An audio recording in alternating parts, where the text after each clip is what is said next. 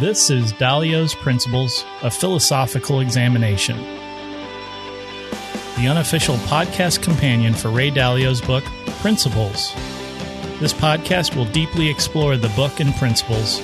The podcast is hosted by Micah Bays and John Sextro. Micah has a PhD in philosophy and has taught numerous college philosophy courses, including The Meaning of Life, Ethics, and Reason and Argument. John shares his perspective from years of experience trying to live out Ray's principles in his life and work. And you can follow us on Twitter. Micah is at Micah Bays, all one word, and I am at John Sextro, all one word. And now, this week's episode. I'm Micah Bays. I'm John Sextro, and we're back again with Dalio's Principles, a philosophical examination. In this episode, we're going to be concentrating on Principle 1.7, which says, pain plus reflection equals progress. And there's a couple of mid-level principles or sub-principles that go along with that. A is go to the pain rather than avoid it. And B says, embrace tough love. All right, Micah, let's start off with that top-level principle, pain plus reflection equals progress. In our last episode, we talked a lot about pain and that it's intrinsically bad. Right. I think most people would say that. Yeah. And we go on this episode to talk more about pain. And now this pain plus the reflection equals progress, which seems like an instrumental good to have progress. See, I'm using the words now, Micah. I'm saying intrinsic and instrumental. Yeah, and hopefully just clarifies our discussion of these topics. Yeah, I'm philosophizing again. Yes, philosophy loves making distinctions. What do you think? Pain plus reflection equals progress. Is that true? Can be. It depends. Always our answer. Yeah, I mean, I do. I have to say when I see a statement, some general statement like this, pain plus reflection equals progress, I immediately go to thinking about all of the counterexamples, where this might not be true or something. But so I think for myself, I have to just remind myself, okay, this is a general, something that's maybe true most of the time, but maybe not always. And, a lot of times just with language, we say things in you might say pithy way that is memorable, but maybe doesn't capture all of the entirety of all of the factors relevant to that statement. So. Yeah, it's bite-sized. That's bite-sized so that we can remember it, and then folks like you and I can really dive deep into it and decompose it and figure out what does it really mean. Right. Gives us an excuse for a podcast. Yeah. So here we are. And I think a lot about this one, and I think it's important that this is like the follow-on from our discussion in the last episode, because it brings it around to a way to turn something that seems negative into the positive. And it reminds us to add that reflection in, so we don't just continually experience the pain and go through the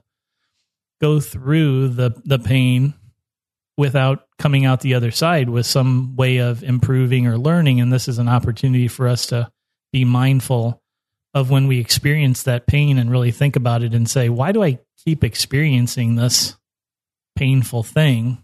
And is there a way that I can find a silver lining in the fact that I experienced this pain and figure out a way in the future to turn this pain into progress, or use the current time of experiencing the pain to turn it into progress? What about you had a statement in here that says you were lucky to feel the pain, and I think that was something that Dalio says. Yeah.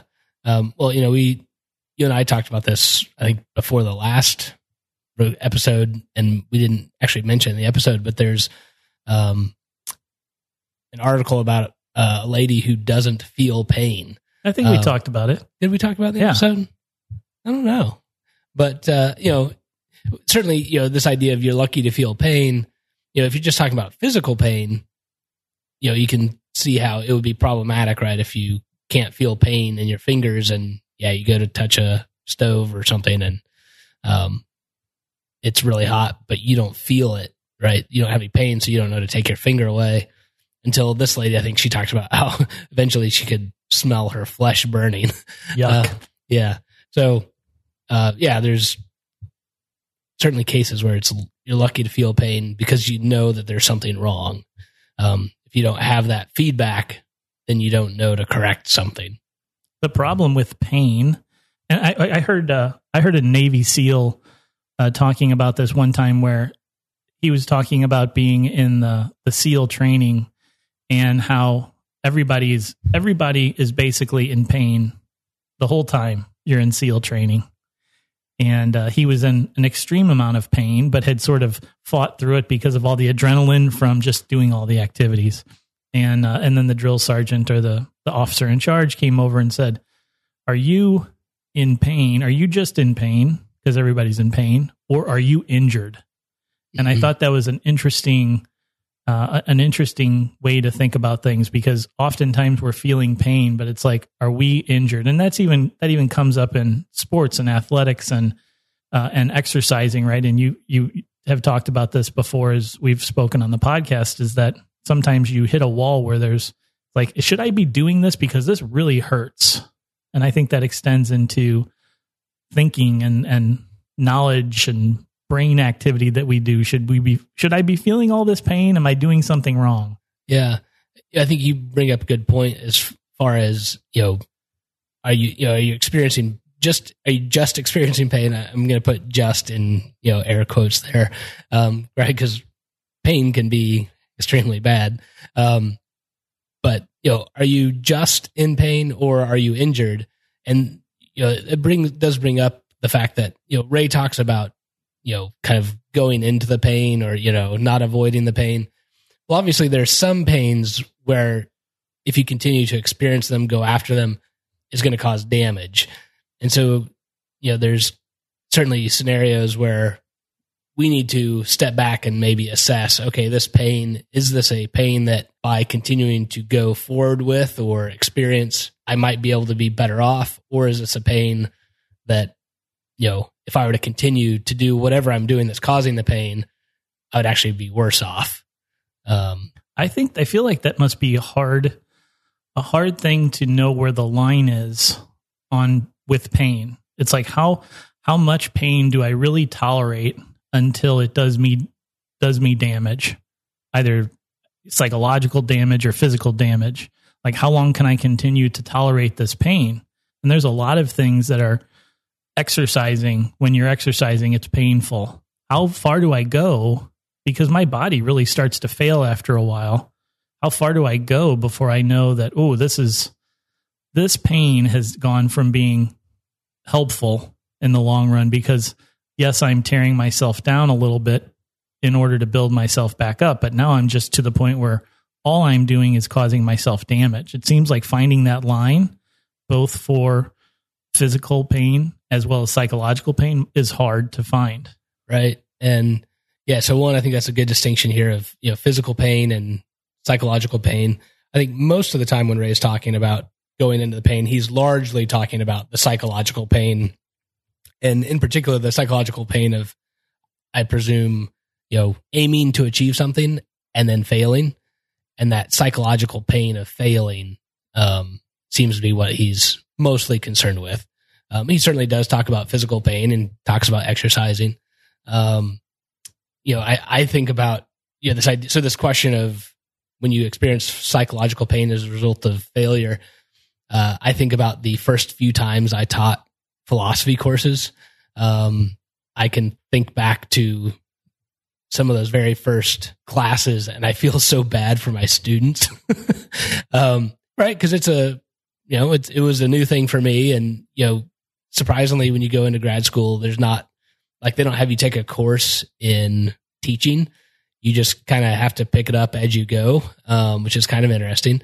But I can just remember, how badly some of the classes went when I first started teaching. And, I could have said, oh, this is going bad, I'm just not a good teacher, right? Or is it, okay, now I know it's bad, but here's where the reflection comes in. I could think about, okay, well, why is this going badly? What is it that is there anything that I can do to make this go better? I think part of it is, with this idea of pain plus reflection equals progress, the reason that reflection the reason this, you might say, equation works is because as a result of reflection, at least a lot of times we're able to make changes so that we're then successful. If that weren't the case, then pain plus reflection would just be pain, right? But yeah, it's the ability of ourselves to improve our skills or improve our thinking or, change our circumstances so that we can be successful. That makes this equation work, you might say. Yeah. One of the things, Micah, that I found beneficial to how Dalio describes this, particularly, is the fact that he points out that while it's great that you can try to be mindful of the pain and then reflect while the pain is going on, that's not a requirement. I think that's extremely hard. That's like the advanced level of using this principle is being able to reflect while you're experiencing the pain, or even be mindful of the pain and understanding where the pain is coming from and, why maybe you're experiencing it. But that he offers that you don't even have to be mindful of it at the moment. You can spend time reflecting on it later and thinking to yourself, yeah, man, that sucked. That was hard. Did it need to be that hard? That was pretty painful. Is there a different way? Is there a better way I can go about things so that I can improve? And then he talks about leaning into the pain, go to the pain. That seems important to me as well in the perspective of dealing with this. And most people probably would put their hand on that hot stove and say, okay, I'm going to avoid that from now on. I'm going to avoid future occurrences of pain. Sometimes it's unavoidable, but the avoidance of it doesn't improve anything most of the time. That's something that I've had to really learn sort of the hard way in my life. I always had been an avoider of pain. I would go out of my way to avoid pain to my own detriment. And only after I started trying to lean into the pain and think for myself, how can I make this better and improve myself in order to fix the pain rather than avoid it, did I really come to terms with pain itself and how to deal with it. Yeah, so, another thing that Ray says about pain is, he says, if you're not failing, you're not pushing your limits, so you're not maximizing your potential. And so, again, with failing comes pain typically, right? Because things aren't going the way you want them to go. I was just thinking about, for those who play video games, and I'm not a big video gamer. I've certainly played a fair share. I love Tony Hawk's Pro Skater when I was in college. But shout out for Tony Hawk Pro Skater. Right. All right. I'm sure he's listening. Yeah, right. So I was just thinking about with video games, when you play a video game, a lot of times you're given the option, do you want to play this at the easy level, the medium level, or the hard level? And I think most of the time when people can master the easy level, they don't want to stay there. Or let's say they've never played the game before, they start off in easy and like, oh, this is super easy. I don't want to play at this. I want to go up to the harder level. And so I think that speaks to our desire to be really good at what we do. So you don't want a game that doesn't challenge you, that doesn't require any kind of special skill, right? You want to prove to yourself that, hey, I can play this video game at the highest level, and right, we don't want to just do it at the easy level. Not all of the time, certainly. Anyway, sometimes if you just want to do it because it's recreational, you just want to kick back and turn Tony Hawk on for a little while and do some 960s or I don't know anything about skateboarding. 960s, there you go. Oh, hey, how about that? Well, I guess 960 is a degree, right? So you could do it, but I guess it's 360, 720. All right, fine. 1080. 1080. I'm doing a 1080 then. All right. Or you maybe I'm only doing a 360, and so I want to really do it good. So I need to learn how to do a 720, and that could be painful. I mean, in both in video game world and the real world, especially in real life. Yeah, there's definitely going to be pain there if I'm not very good at that. But by pushing the envelope and by putting myself at risk of causing more pain is is the only way I'm going to get better and to grow, to lean into that and go with it and live with the outcomes, even if it means, frustration or in the real world, hurt, scrapes, broken bones or sprained ankles or things of that nature. Right. Yeah. Unless you're, unlike the rest of humanity, right. You don't just have skills at the top level and have them automatically the first time you try. I mean, there's some things, right? Yeah, we're successful the first time, but a lot of the skills you have to try over and over again. And right, you haven't learned how to do them yet, so you fail, right? And that's just a part of the process. Whether it's a physical thing like sports, where your body just has to learn, how to perform, various moves or actions, or if it's skills like I talked about teaching. One of the things I discovered was that when I was teaching, I thought, well, okay, I understand it on a surface level, and I thought that was good enough.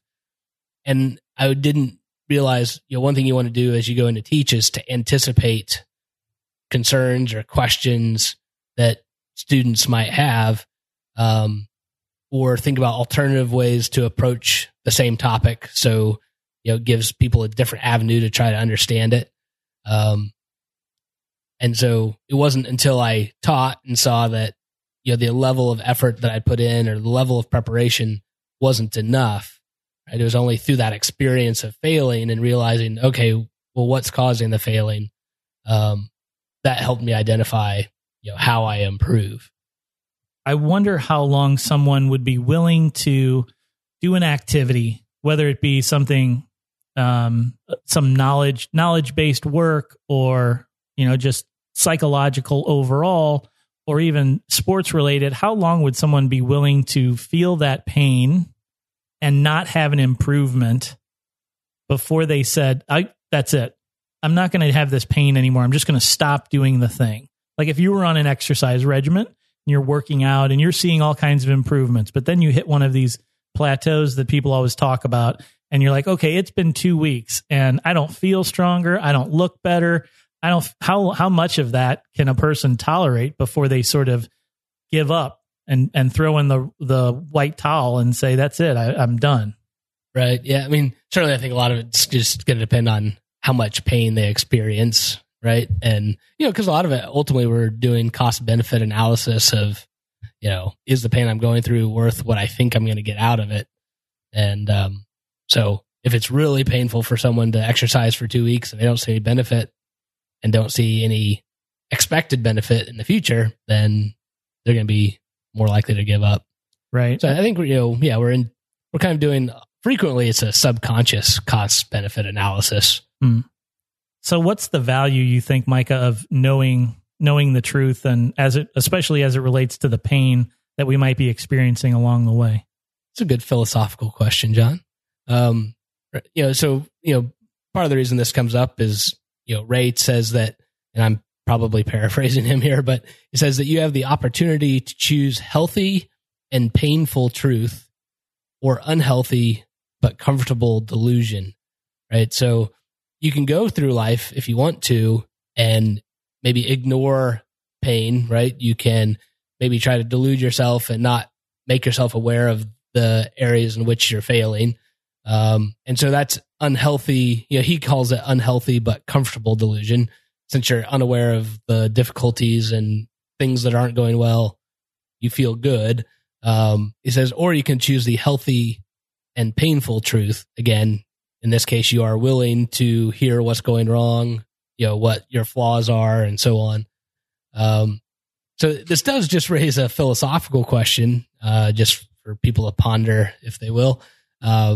I took a class in what the good is for a person. And so there was a question about what value does truth have?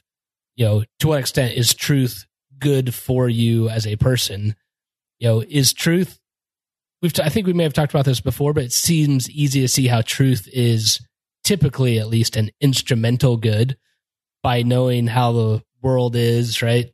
There's a glass door there, not to walk through it, that kind of thing. That helps you avoid pain. But there's a question about, is truth also an intrinsic good? It's just good for you to know the way things really are. But anyways, in bringing out this question, there's a kind of an interesting philosophical, what they call thought experiment. So imagine, John, imagine that you are currently a deluded person. Oh boy, that's true. So imagine that you think that your professional life is going well, right? That you think you are successful, but in fact you're not. Suppose that the status of your marriage is terrible. Let's say your wife doesn't really care about you at all.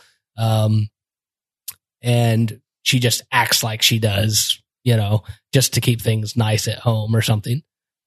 And suppose that you think your kids love you when in fact they don't, but they just come around because, let's say you have a little bit of money, right? Are you trying to make me cry? Not trying. So, right, if you were to find this out, so right now you're currently deluded, right? This is the thought experiment. You think it's going well. You think your job's going well. Your marriage is going well. Your, parenting is going well. Your relationship with your kids is going well. And so all of this makes you very happy, right? You feel good about all of these circumstances. Well, let's say I somehow know that this isn't the case at all, that, people at your work don't like you at all. They think you do a terrible job and they just kind of cover things over just so they don't have to deal with it. They don't mention it to you. And again, suppose I know that your wife doesn't like you, right? Maybe she's posted on Twitter or something, right? That she doesn't like you, which seems like a bad thing to do. And right, that your kids don't. Is it worth it for you to know that this is all false, right? Is your life worse off because you're deluded? And so, I think the question is, should I make you aware of these things? And I think a lot of people are going to say yes, but it seems like maybe only because by knowing about them, then you can do something about it. So, is it good to have the truth in that case? When I read this, when I read Dalio's statements on this, I thought to myself, this is silly. I mean, who would ever choose the deluded side of this equation? But then when you put together that thought experiment, then I could start to see where, there are people that live like this all the time. And maybe I'm one of them as well. I could be deluded about plenty of things. And I think what might be incredibly hard about this is working through the delusion. Like, how do I get out of the delusion? Unless I have someone like you that would be willing to step up and help me work through the delusion. Right. And, one of the questions, of course, is it bad to be deluded? Right? Let's say you were to never find out those things. Would it be better off for you to be deluded and at least be happy? Or, because what if you couldn't do anything about it? And should I go ahead and tell you the truth? Even though, let's say you can't do anything about it. Granted, people are going to say, well, yes, you can. Yeah. Philosophy thought experiments break down quite often. Yeah, what if I'm on an airplane and the airplane is going to crash? Should I know? Do I need to know?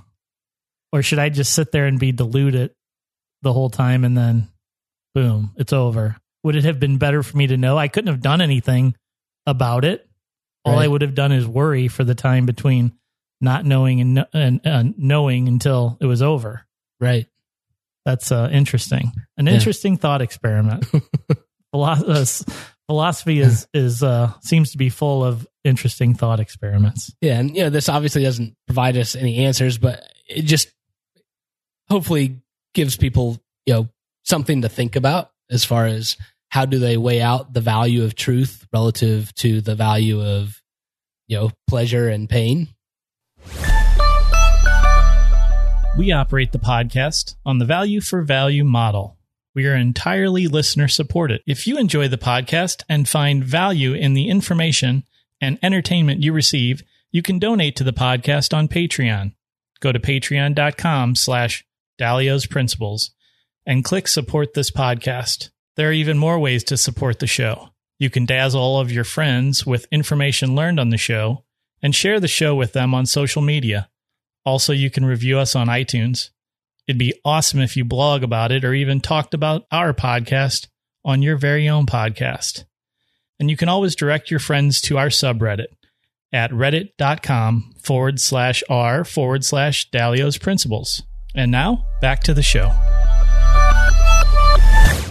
So what about embracing tough love, Micah? This seemed, at first blush, it seemed a little out of place when compared to the equation pain plus reflection equals progress. How do you think that embracing tough love fits into this? Like, is that really what you're doing if you are a person who's trying to help me deal with my delusion?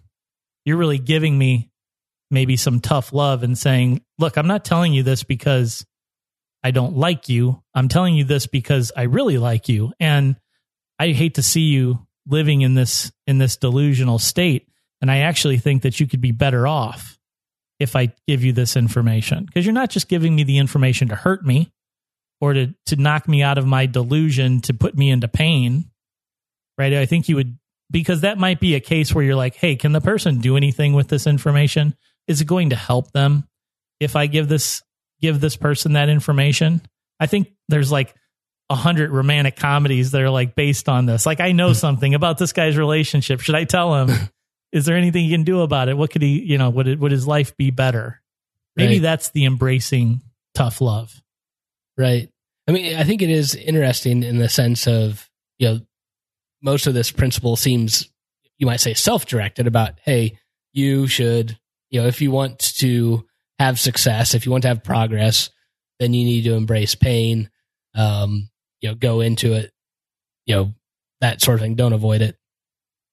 And so, it is kind of interesting that now he's talking about how he's going to deal with others, that seemingly, right, he's going to allow them to experience pain, to experience struggle. So I think, certainly one of the things this does raise the question of is, what is the good for a person?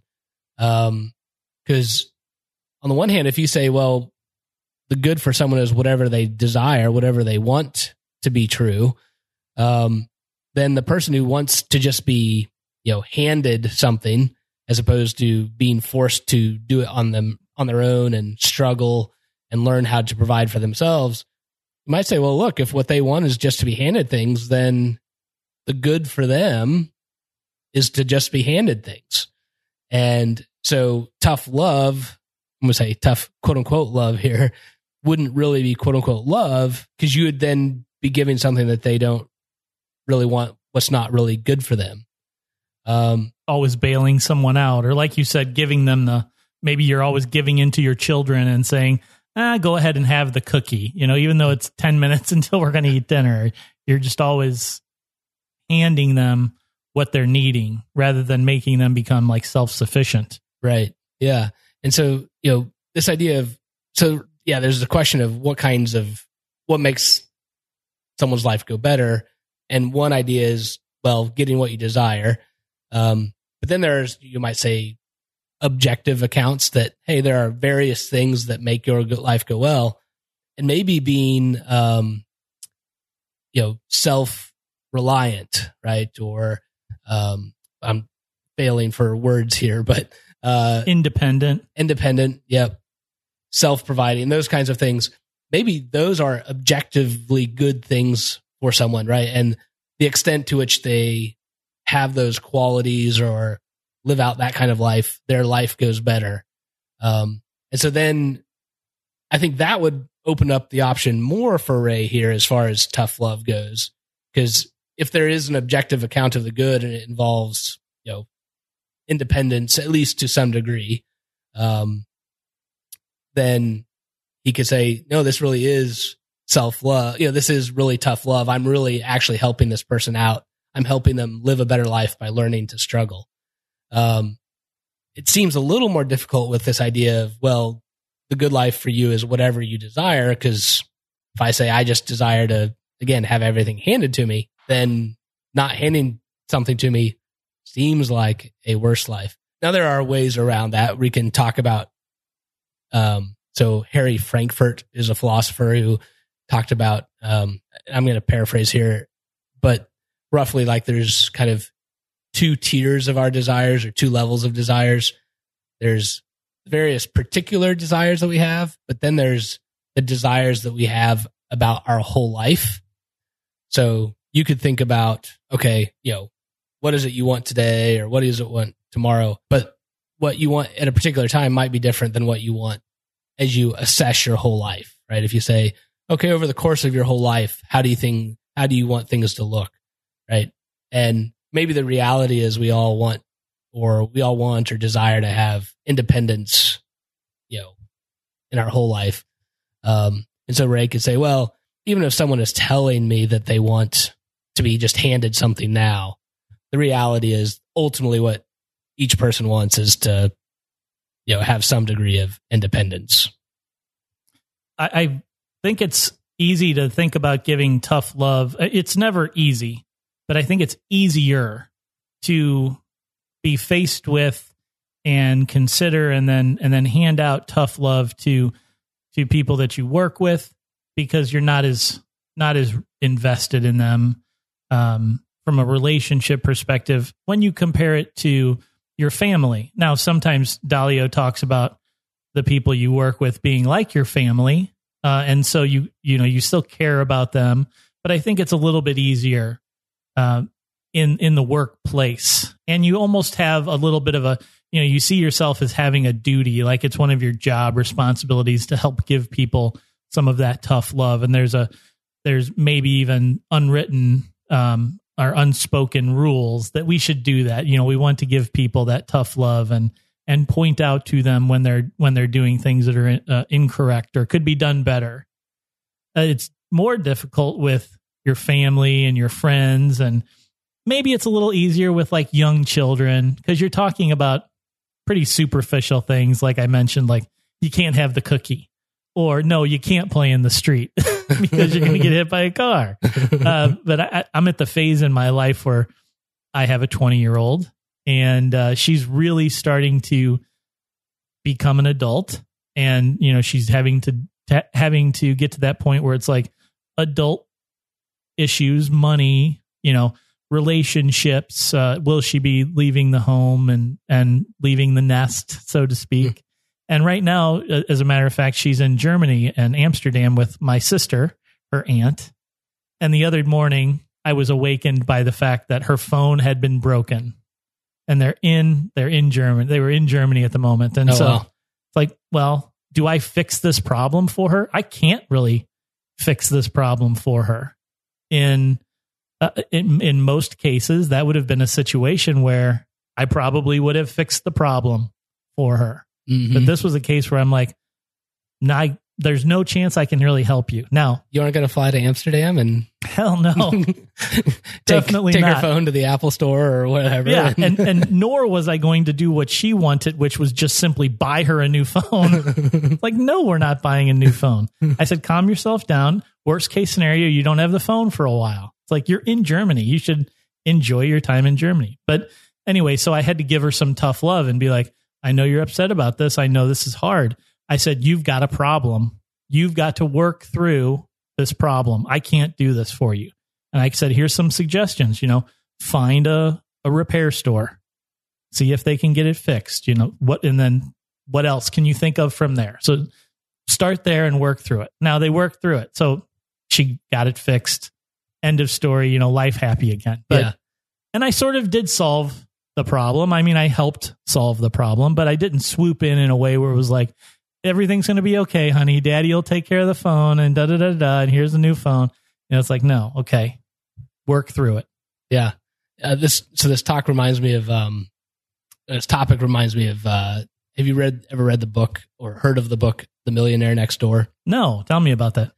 So, I mean, part of the main gist of the book is explain, what the typical millionaire looks like.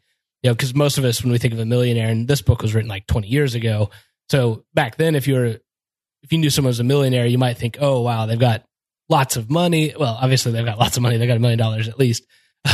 But they've got a lot of luxury items, right? They have a big house, really the newest cars, wearing really nice clothes. And this guy's point was, and this is through research, that that's not what the quote unquote typical millionaire looks like. The quote unquote typical millionaire was someone who owned their own business, lived pretty frugally, ended up having success, but they've maintained their frugal status, their frugal lifestyle. And anyways, as a part of that, he started talking about, how you deal with your children and, how much you should give to them. I think in particular in thinking about, how is it going to improve their chances of themselves being millionaires? And he talked about how, if you gave your children too much, they would become dependent on you. And interestingly, not just psychologically, like they became lazy and, wouldn't want to work. And obviously that's not a blanket thing, but, it's not in all cases.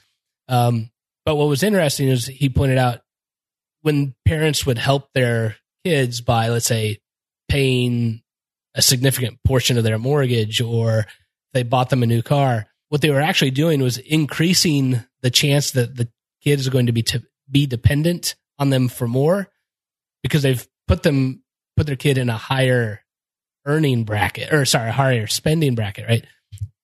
If they get a nicer house, then they can actually afford themselves.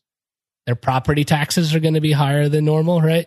If the house is bigger than they could afford on their own, utilities are going to be more expensive. Maintenance is going to be more expensive.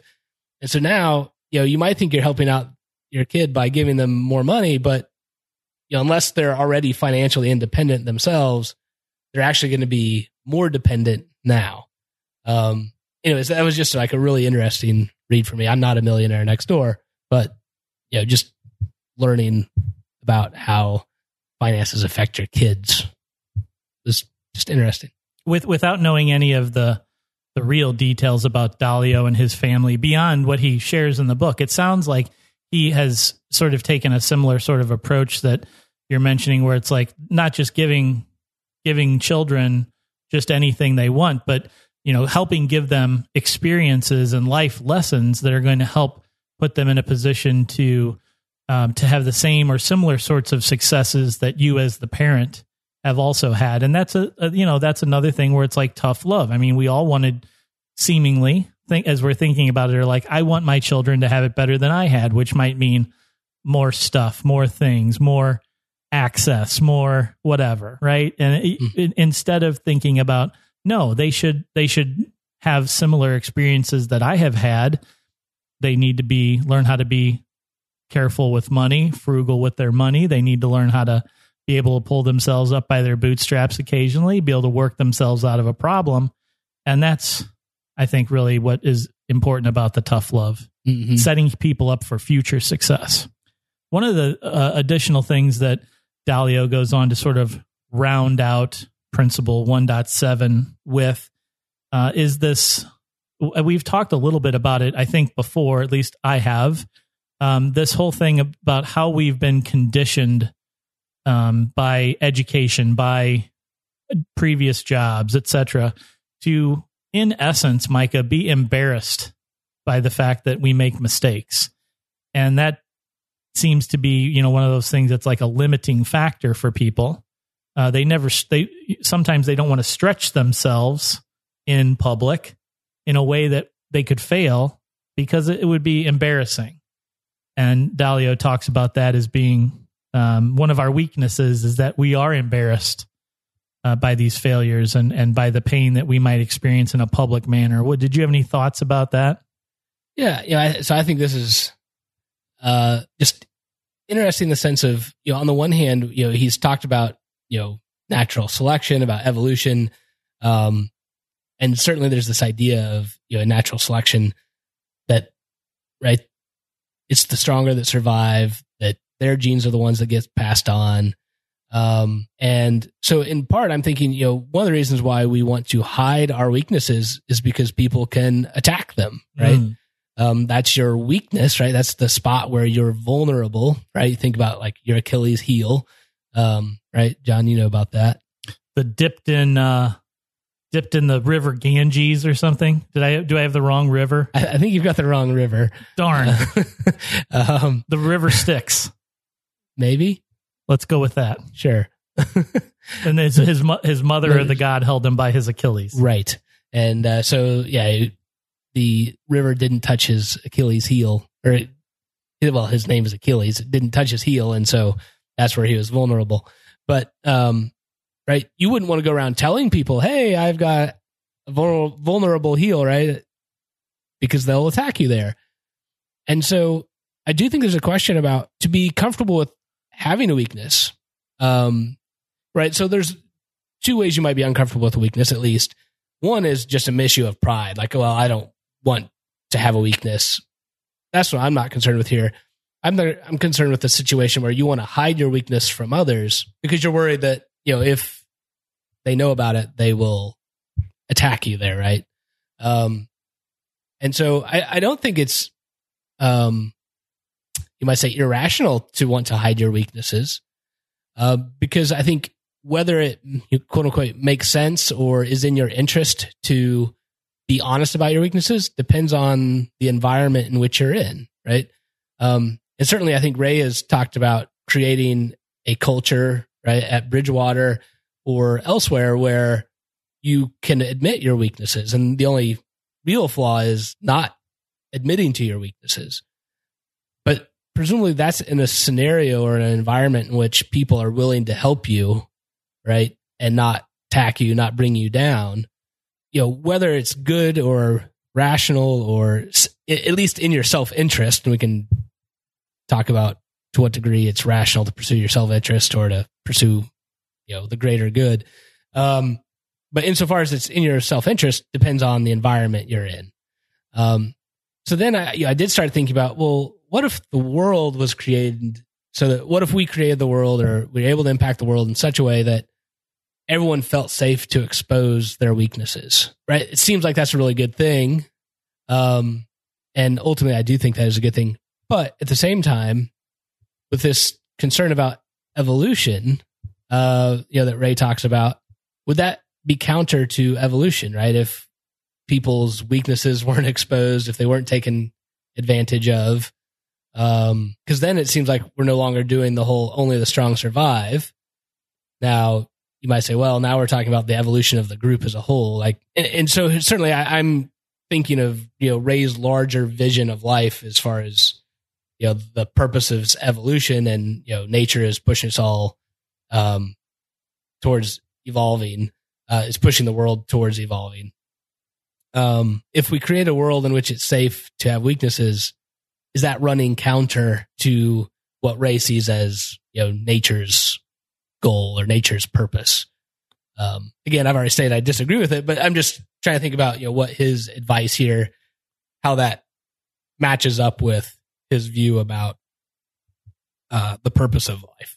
Yeah, it's a great thought experiment. It goes deep into the philosophy, and I feel like for maybe if you're limited to an organization, to a company, to a large group, a community, and you're able to establish a level of trust within that organization or that community, that can set things up in a way where I can be vulnerable enough to expose my weaknesses without fear of those weaknesses being used against me. So there may be, and there are plenty of maybe other real world opportunities where I would want to be very protective of my weaknesses for exactly the reasons that you articulate, that someone could use them against me. They could use them to do harm to me. They could use them to usurp my power and my place inside of an organization or just in the world in general. So there's it across the board. I don't know that there's a good answer, but from a corporate perspective, from your community's perspective, I think it's important that you have a level of trust where you can allow for weaknesses to be exposed so that I don't have to worry about, A, I don't have to worry about being embarrassed about them, and B, I don't have to worry about other people damaging me through my weaknesses like Achilles. Right. Yeah, this actually reminds me, I saw Ray posted, I think it was in the course of like an AMA on Reddit, Ask Me Anything.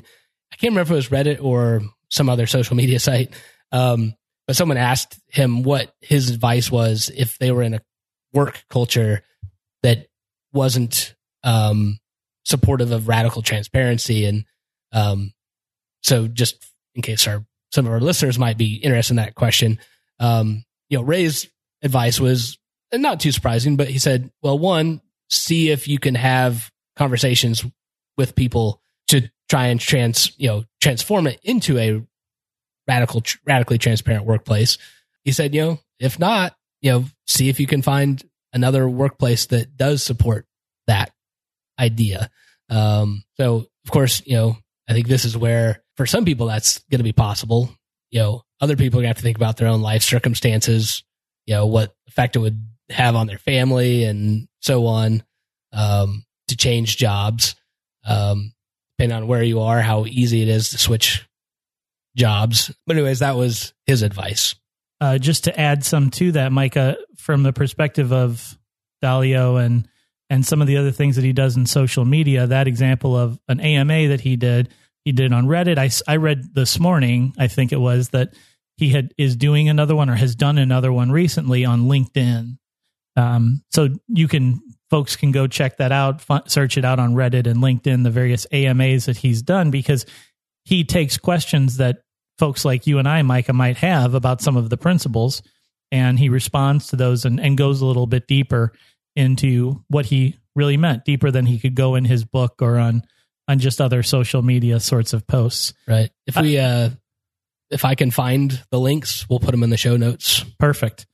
That sounds like a great plan. And then one more thing, and this is sort of maybe a point to ponder. I know we haven't done a lot of those, but just as something that people might want to do and keep track of, Ray talked about a thing that they had within Bridgewater that was, I think it was called the pain button. And I don't know exactly what it did, but it sounded like a way to sort of record for yourself instances where you had experienced pain. And while we maybe don't all have access to whatever that is, I think it's quite meaningful and possible for us as individuals to just keep track of those things, especially in a work environment, of what are the sorts of things where I felt pain, so that in the future, and that could be in an hour, that could be in a week, it could be in a month, I could go back and review the various pain that I've been through, maybe categorize it, maybe prioritize it, and say, what's the worst in this list? What can I reflect on? Where can I try to find progress? Where can I suggest improvement to my organization, to myself, etc.? So something for people to consider implementing in their lives. All right, Michael, well, that wraps it up for Principle 1.7, pain plus reflection equals progress. We'll be back here next time with Principle 1.8. Thanks, Micah. Thanks, John. Thanks for listening. Let's keep the conversation going on our subreddit, Dalio's Principles, at reddit.com. The subreddit is Dalio's Principles, all one word. Join us to interact with a community of like-minded individuals.